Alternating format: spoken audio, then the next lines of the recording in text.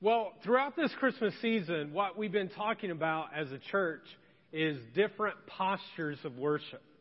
And the first week we talked about lifting our hands. Second week we talked about giving gifts. And just on Sunday, we talked about pouring out our hearts. Now today, what I want to talk to you about is what it means to bow our knees or to kneel down as a form of worship.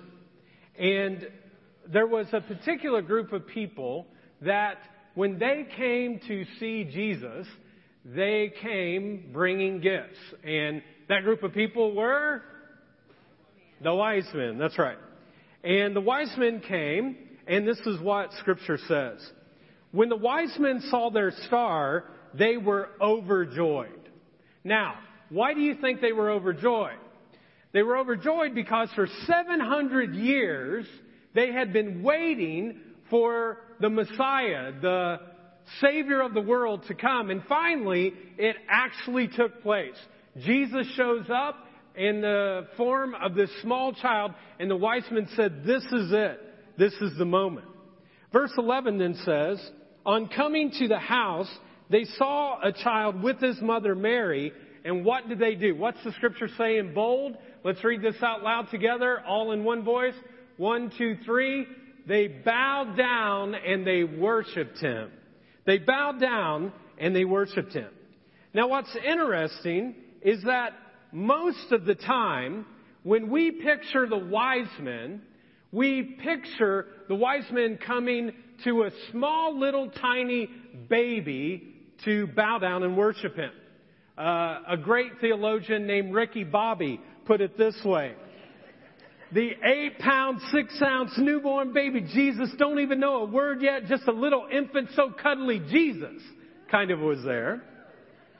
But typically, we picture a little bitty baby. And why is that? Because when we get Christmas cards, we have a Christmas card of the wise men coming, and there's this small little baby that they're worshiping. But in reality, most biblical scholars think that when the wise men actually get to Jesus, that he's not a little bitty baby, but he's actually 2 years old. He's a toddler. He was more than likely already out of the baby stage, and he was into his terrible twos. And the wise men had traveled over 900 miles to see him. They left from Persia, which is in present-day Iran, all the way to where Jesus was at. And they think he was around 2 years old. Now, this changes the whole story, doesn't it? Because it looks very differently now if it's a 2-year-old rather than a baby. I mean, think about this, just for fun. Right now, how many of you have a 2-year-old in your house? Raise your hand. Do you have a 2-year-old in your house? Okay. Several people raising their hand. Okay. Now, how many of you have ever had a 2-year-old in your house? Raise your hand. Okay. A lot more there. All right. For those of you, how many of you have ever been around a 2-year-old before? Okay. That's everybody. Every hand up. Now, folks, I'll be real honest and I'll tell you like it is. I used to judge parents of 2-year-olds all the time before I had my own children that came to that age. I judged them like crazy. Before we had kids, I knew more about parenting than anybody else. I was an expert when it came to parenting. I'd see your crazy 2-year-old at the restaurant pounding on the restaurant table with their fist. Or taking their mashed potatoes and throwing it down on the ground. And when this would take place, I would think to myself, they don't have a clue. I need to teach them how to be a parent of a 2-year-old. Well, I would look and I would think to myself, they're clueless. They need my help. So before I had kids, I read books, I watched videos, I knew the whole concept of timeout and the importance of consistency. But when I finally had my own 2-year-old, oh my Lord, everything changed. When I found my own two-year-old, everything changed. Now, for a long time, Jennifer and I were very, very strong. We'd set down the rules. We would make sure that timeout was enforced. Discipline was taken care of. We would stand firm. We would say no to all the things. But then they wear you down, don't they? They just wear you down, and they wear you down, and they wear you down, and they wear you down. And finally, we just couldn't take it anymore. And we caved. And we became just like those parents that I used to ridicule and put down. I'll do whatever you want. What do you want? Do you want a car? Do you want a little pony? Do you want a race car? Do you want a guinea pig? And I've been sucked into that for 3 times. Do you want a guinea pig? I'll give you anything that you want. Just don't do that anymore. The fact is, there is no other creature alive that will do what a 2-year-old will do. A 2-year-old will look at you straight in your face, will stare you down, not even say a word, and then poop in their pants. Can we say poop on Christmas Eve? # we just did it, okay? They will. They will stare you down. They'll look straight at you. You won't even see it coming. They'll just stare at you, look at you, and only by a trained eye, you'll look at their bottom lip and it'll kind of, tighten. And then all of a sudden you go to them and you look at them and you go, "Did you have a little poopy?" And they will look straight at you and they'll go, "No." They are the biggest liars that you've ever seen in your life. They will say that all the time. Now, all of this to say this point. When the wise men get to Jesus, he's about 2 years old. And to me, that rivals the virgin birth. I mean, just imagine, you're worshiping and bowing down to a 2-year-old. Now, I want to talk tonight about kneeling in the presence of God. Folks, let's face it, we are not a kneeling culture. You don't look on Facebook and people are, posting, "Hey, just spent 2 hours kneeling in front of God." It just doesn't happen in our culture. For example, guys, I have a feeling that most of you guys probably have only knelt 2 times in your life. For some of you, if you got married, the first one was you kneeled to propose to your wife. And there was some benefits that were behind that. Now, the other one is when you get your football picture. You kneel, you have your football and your helmet. And you're like, "I'm cool. I'm tough." Okay? But that's it. Those 2 times. Now, women, I don't know if I ever really noticed that they ever kneel. There's no football pictures.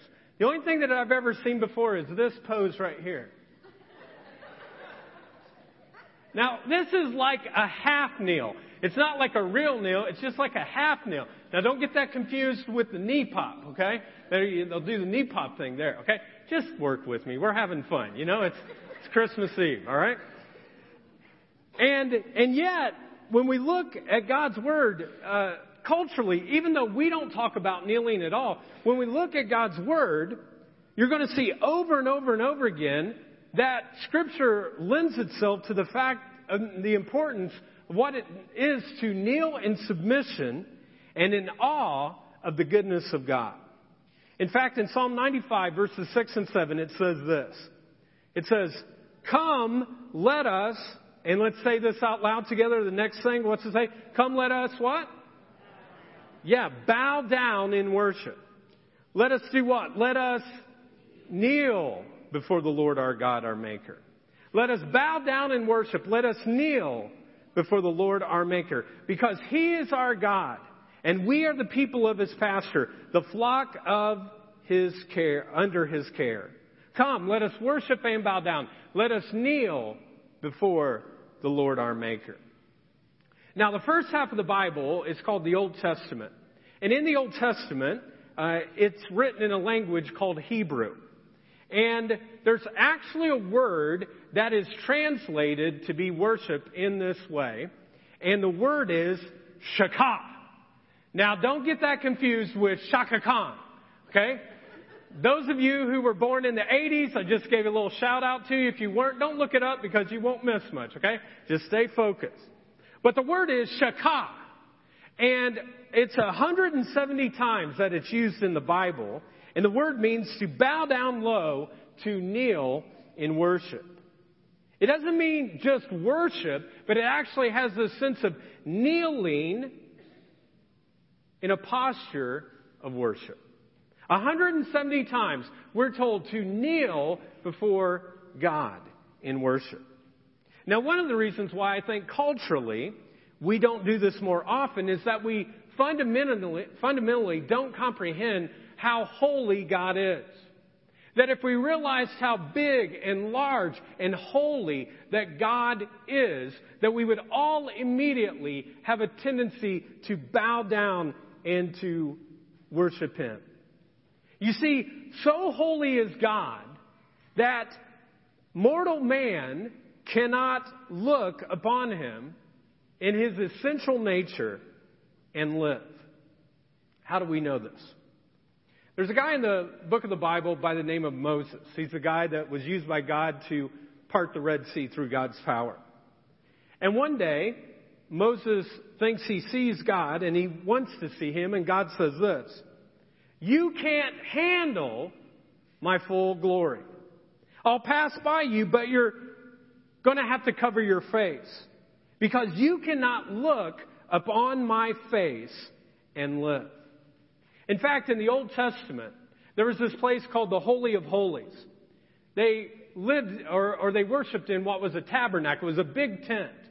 And they would take this tent all over the place, and there would be one special place in the tent that was called the Holy of Holies, and no one went in there except the high priest once a year. And only once a year. Because it was believed that if you were in the presence of where God dwelt, you would die. You would not be able to live. So when the high priest would go in there, they would actually wrap a rope around their ankle to allow them to come in, so that if they heard a thump, they knew that Joe died, he's dead, and they would drag him back out, because they believed so much that that was the presence of God, and you couldn't be in there to understand that. So holy is God that mortal man cannot even look upon Him in His purest sense and even live. And so the Scripture says, "Come, let us worship and bow down. Let us kneel before the Lord our God, our Maker." And when we come, we can say, "God, I want more of you. I want more of you in my life, and I want less of me. I want to worship Him." Folks, you know, I can't think of a better time than at Christmas for us to actually pause, to take a moment, and to think about the God of the universe, who has everything in control, and yet He has your life that He longs to have a relationship with. And that God sent His one and only Son downstairs from heaven to earth, not to be born in a palace, but to be born in a hole in a wall, in a cave, so that we would know that He is not too far out of reach, that He will not reach out to the lowest of low. I mean, based upon who He is and what He did, sometimes the only thing that you and I can do, if we open ourselves up to how large and awesome God is, that we kneel in worship to Him. So for the rest of our time, I just want to share with you briefly 3 different ways that you might decide that you would bow to God. 3 different reasons why you might want to bow. The first is this: you might want to kneel in pursuit. And this is your first fill-in. If you want to write it in, you can. You can do it on our JAR app as well. But for some of you, you'll come today and you may want to kneel in pursuit. In Mark chapter 10, there's a story that's told, a very interesting story, about a very rich guy. And this dude had everything that everybody else wanted. He had everything that anyone would need. And yet, he realized that he was missing something in his life. And here's what it was in Mark chapter 10, starting verse 17. As Jesus started on his way, a man ran up to him, and what did the guy do? What's it say? It says it fell on his knees. He fell on his knees before Jesus. He said, "Good teacher, what must I do to inherit eternal life?"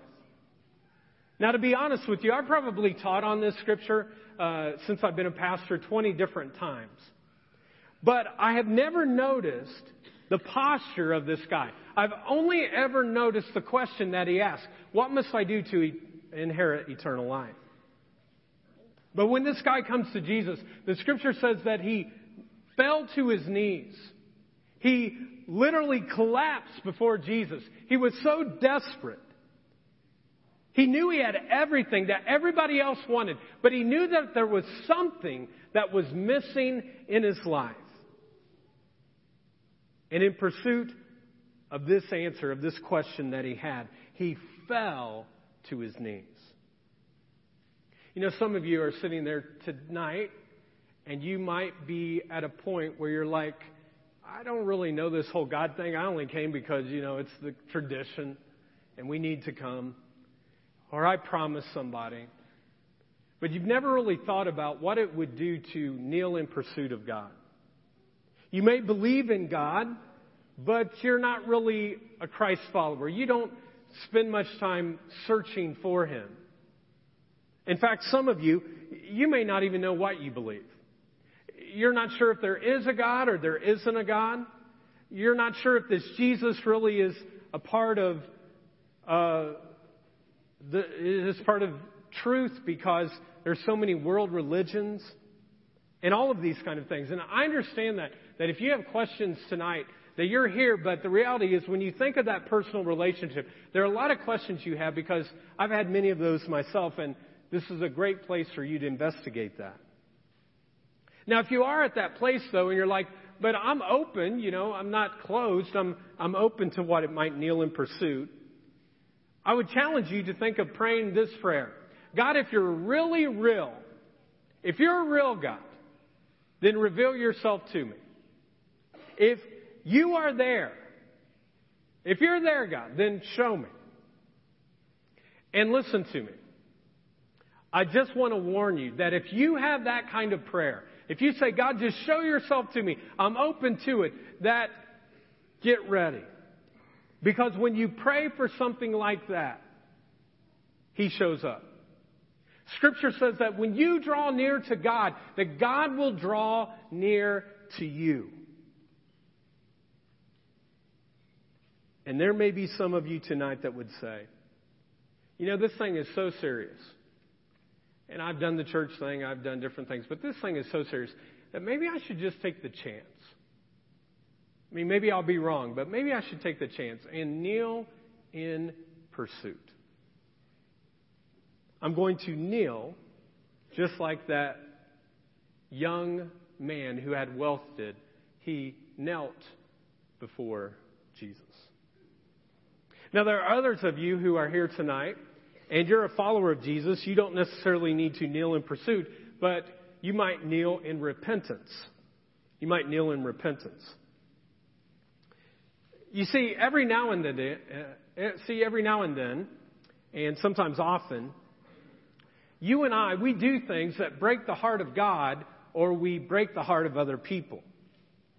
I don't know what it is, but Christmas has a tendency to make the good things really, really good, but it makes the hard things really, really hard. And so if you've done something directly against God, or you've done something directly against someone else to hurt them, this is a time where that sin becomes magnified, because you think, "Man, there's this relationship in my life, and it is not what it should be, and I'm the one to blame." Some of you you might be smiling on the outside and everything's good, and you're here tonight for Christmas Eve, but on the inside, there's actually grieving that's going on. Because you've done something, or you've said something, or you've hurt someone that you love, but that relationship's fractured. There's a powerful example of this whole concept of kneeling in repentance in Luke chapter 5. Peter was a fisherman. That's what he did his whole life. He just fished and fished and fished. He didn't catch anything, though, on one particular night. He doesn't catch anything. And Jesus comes up to him and says, hey, Peter, why don't you just throw your nets on the other side of the boat? Now, you've got to put yourself in Peter's role. You're the fisherman. You're the expert. You've done this all along. You're in this boat that's about this size. And this carpenter comes up who builds things, tries to tell you, well, you should put the nets on the other side. And I can imagine that Peter's like, why don't you just build me a bigger boat and maybe things would be better? Why don't you quit trying to tell me how to fish? I don't tell you how to build things. Why don't you just do that? Plus, I don't know if you realize this, Jesus, but if you throw the net on the other side, this is what fish do. You throw the net on this side, and they swim to the other side. They're like, la la, bye-bye, we're over here, you won't catch us. And then if you throw the nets on this side, they swim underneath the boat again. And they're like, howdy, ha-ha, we're over here, you didn't catch us. So, Jesus, why don't you just stay with building things as a carpenter, and I'll take care of fishing. This is such stupid advice, Jesus. This is never going to work. But okay, Jesus, Peter finally gives in. He's like, okay, if you want me to do that, I'll do that. And so he throws the net on the other side, and the scripture says that there were so many fish that the net began to break. And Peter all of a sudden is like, oh, I forgot who you actually were. And look at his response in verse 8. It says this, when Simon Peter realized what happened, what did he do? What's it say? He fell on his knees before God in an act of repentance. And watch his heart. He doesn't say, oh, I worship you. Oh, I praise you. Give me some more fish. This is good. I worship you. Look at how he responds. He says, oh, Lord, please leave me. I'm too much of a sinner to be around you. I'm too much of a sinner. There's an act of repentance. Folks, this is the truth, and it's a beautiful thing. Jesus never turns away from a sinner with a repentant heart. He never turns away from anyone, regardless of who they are, if they come with a sincere heart of saying, I'm sorry, I want to change.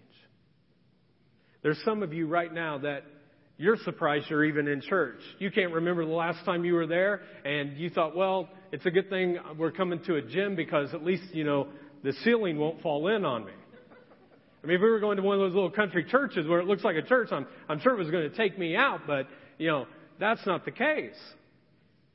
And you feel kind of uncomfortable because you're sitting there and you might even be thinking right now, you've ignored me a lot of the teaching so far, but now all of a sudden maybe you've checked back in and you've actually been like, you know what, I don't belong here.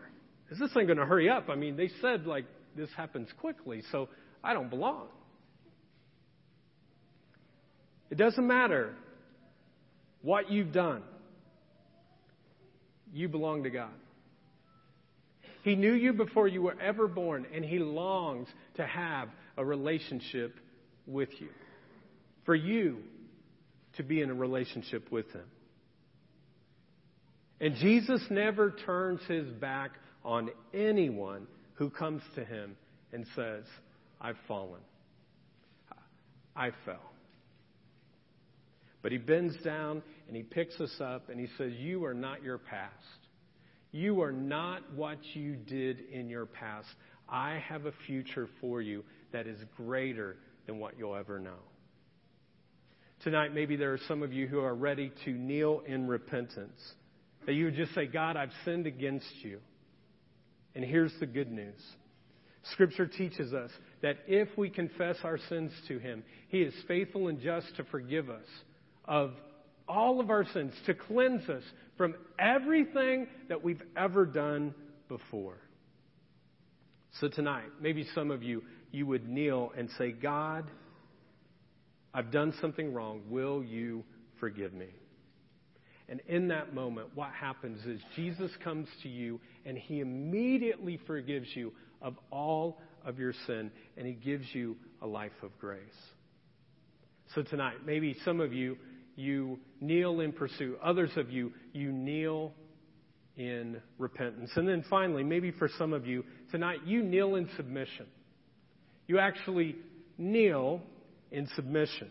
Maybe for the first time in your life, ever in your life, or maybe in a particular area of your life, you're like, I've been trying to control this area of my life and it's not working, but I want to do it my way. And maybe tonight you would kneel in submission. Each week, I have a wrestling match with my two girls, 9 and 7 years old, usually on Sundays. We're not very peaceful after church. That's just what happens in a pastor's family. And we wrestle each other. And I used to wrestle their mom, but she beat me up so bad that we don't wrestle anymore, okay? But I trained my two girls on the rules of wrestling, and in particular, UFC wrestling. And the one move called the tap out. Okay, you got to tap out.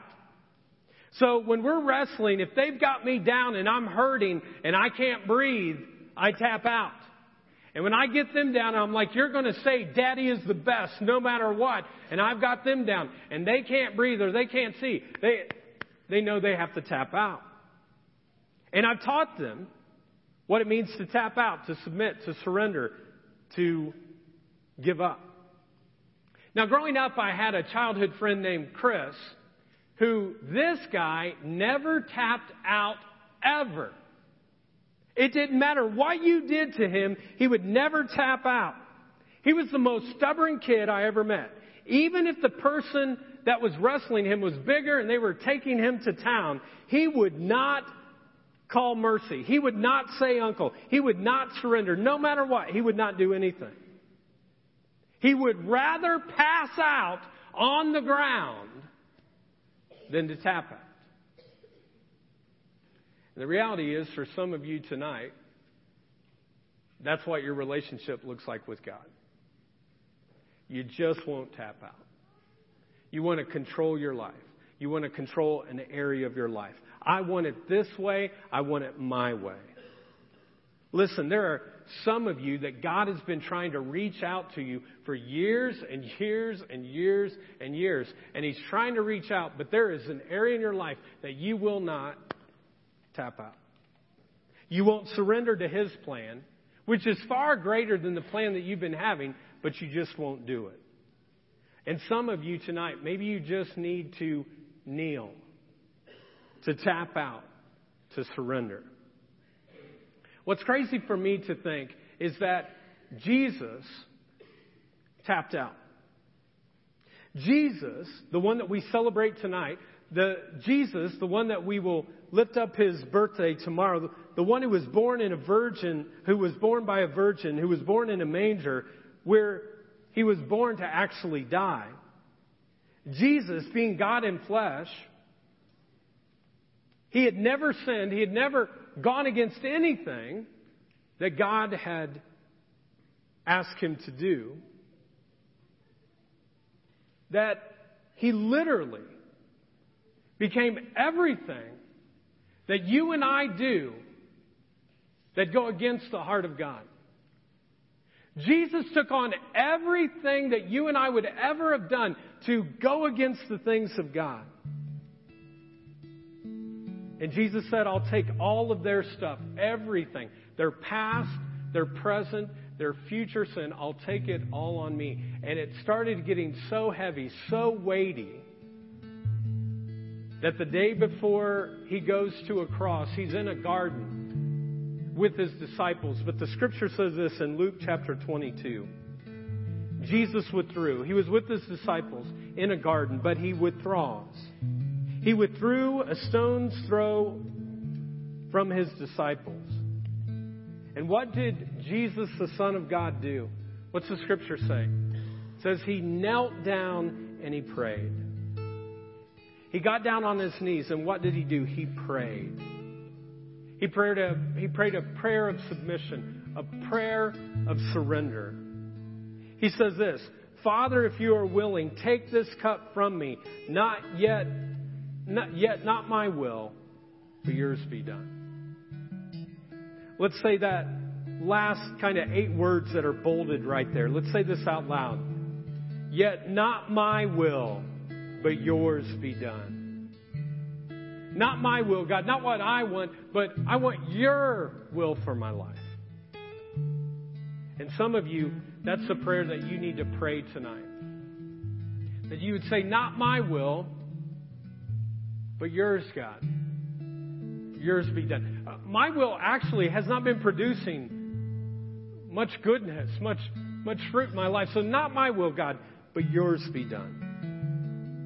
And I want you to know, folks, that when you kneel before God, it is not a sign of weakness. It is a sign of strength. Because there have been so many times, the reason why I kneel is so that God can help me stand up again. And when you kneel, God is there to help you stand stronger again. Come, let us worship and bow down. Let us kneel before the Lord our God, our Maker. Let us worship now the God of the universe. Let's stand.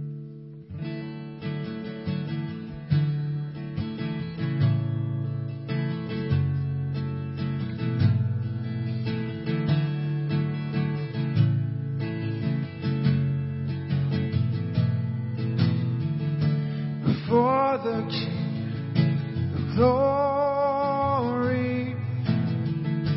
we bow our knees, for you alone are worthy. The Savior, clothed in splendor, our hearts poured out, there's none beside you. Oh, come, let us adore Him. Oh, come, let us adore Him. Holy, holy, God Almighty, we lift you high, we lift you high. Worthy, worthy, King of glory.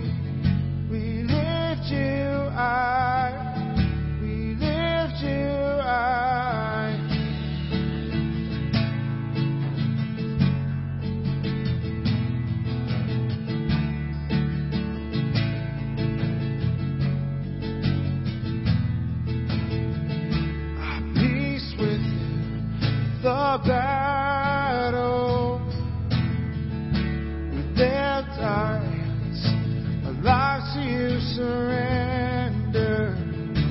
Jesus came to save us. We bring our gifts, forever we will serve you. Oh, come, let us adore Him. Oh, come, let us adore Him. Holy, holy, God Almighty, we lift you high, we lift you high. Worthy, worthy, King of glory, we lift you high.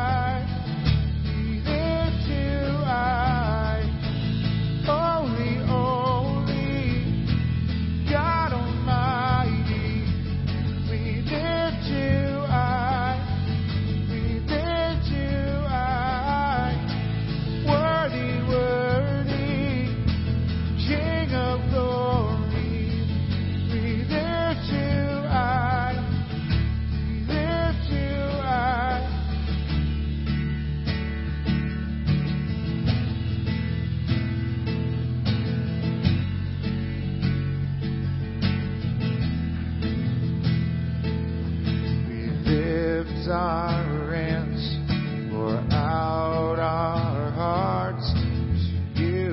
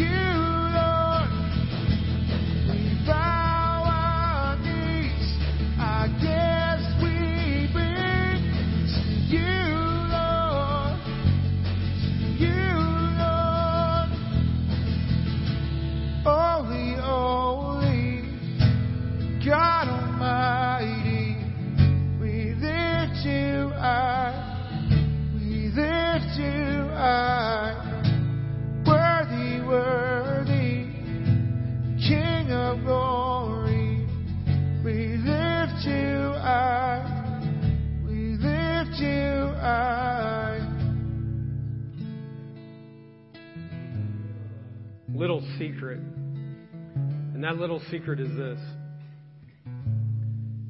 You'll either kneel today or you'll kneel later. But Scripture is very clear that one day every knee will bow and every tongue will proclaim, will acknowledge that Jesus Christ is Lord. That one day every single person, whether you choose to do it now or you do it later, you will kneel before God. And that's what Christmas is about. That's what the good news is all about. That God sent Jesus downstairs to have a relationship with us. Let us pray.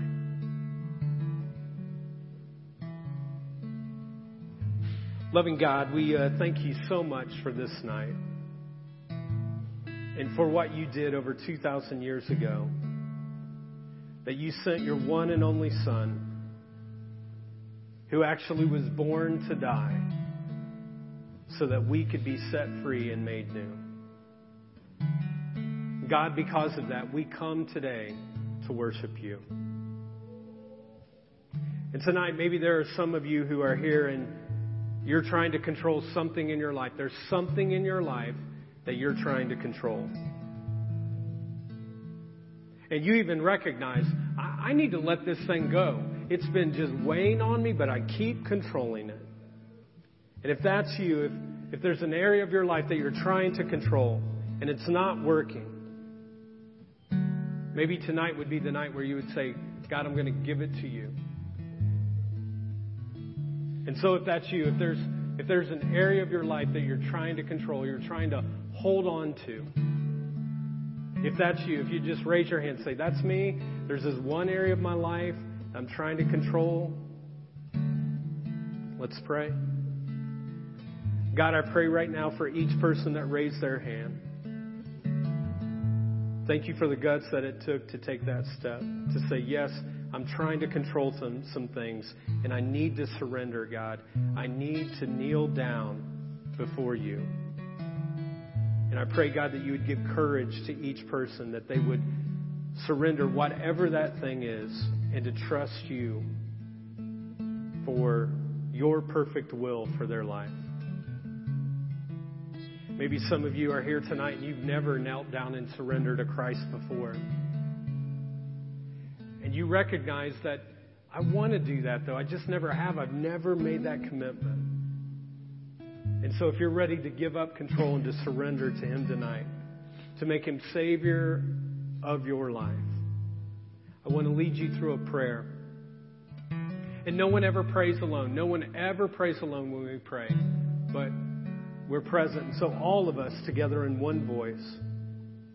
I'll pray a prayer and just repeat after me. But all in one voice, let's pray this after me. Repeat after me. Heavenly Father, forgive me for all my sins. Make me brand new. I surrender. I kneel before you, making you my Savior and Lord. My life is not my own. I give it to you. Thank you for new life. Now you have mine.